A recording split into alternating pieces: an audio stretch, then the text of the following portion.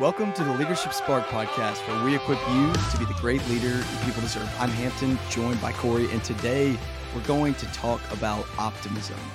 And the way that we're going to talk about it might actually lead to you reframing the way that you think about it in your own life as a leader.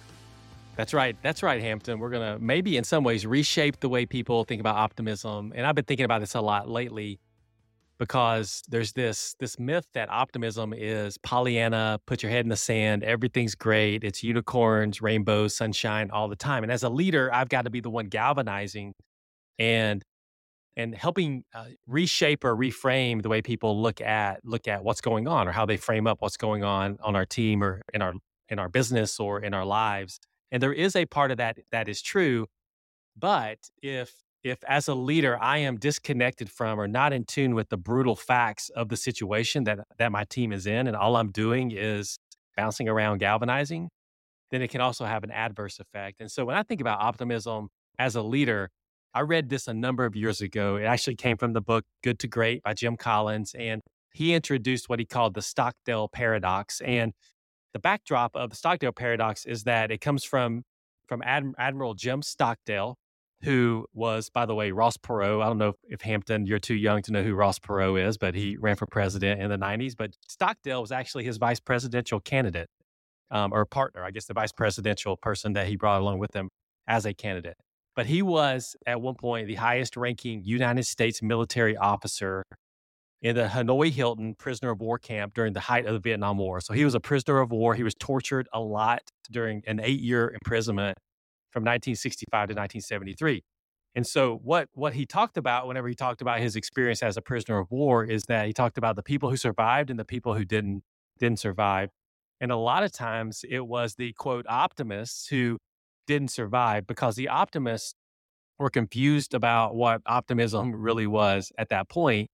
And so they would say things like, hey, we're going to be out of this by Christmas. And then Christmas would come and Christmas would go and they'd still be stuck as a prisoner of war. Then they would say, hey, well, we'll be out by Easter. Then Easter would come, Easter would go. And then they would say, hey, by Thanksgiving, we're going to be out of here. And then Thanksgiving would come, Christmas would come. And ultimately, the way Stockdale would talk about it is that they died of a broken heart.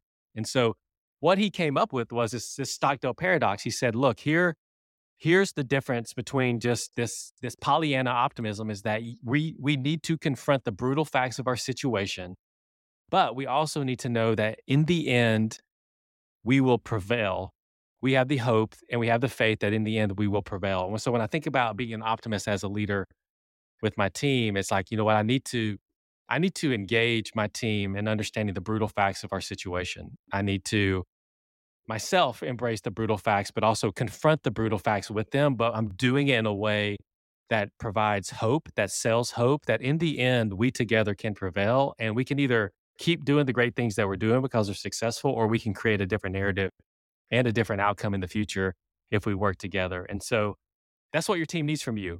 Your team doesn't need you to only focus on the brutal facts because that can become depressing really, really fast. They also don't need you just to be the galvanizer hype person as well whenever things may not be going great within your team. They need you to do both. And if you do both of those, then you'll have buy-in with your team, and then there will be true optimism that rises as a result of it. So as a go and do would be put that into practice. Confront the brutal facts of your situation, either personally or with your team, but then also don't lose the fact that you need to cast a vision of a compelling future if we just prevail together. And if you do those two things, there's really no limit to where you and your team can go.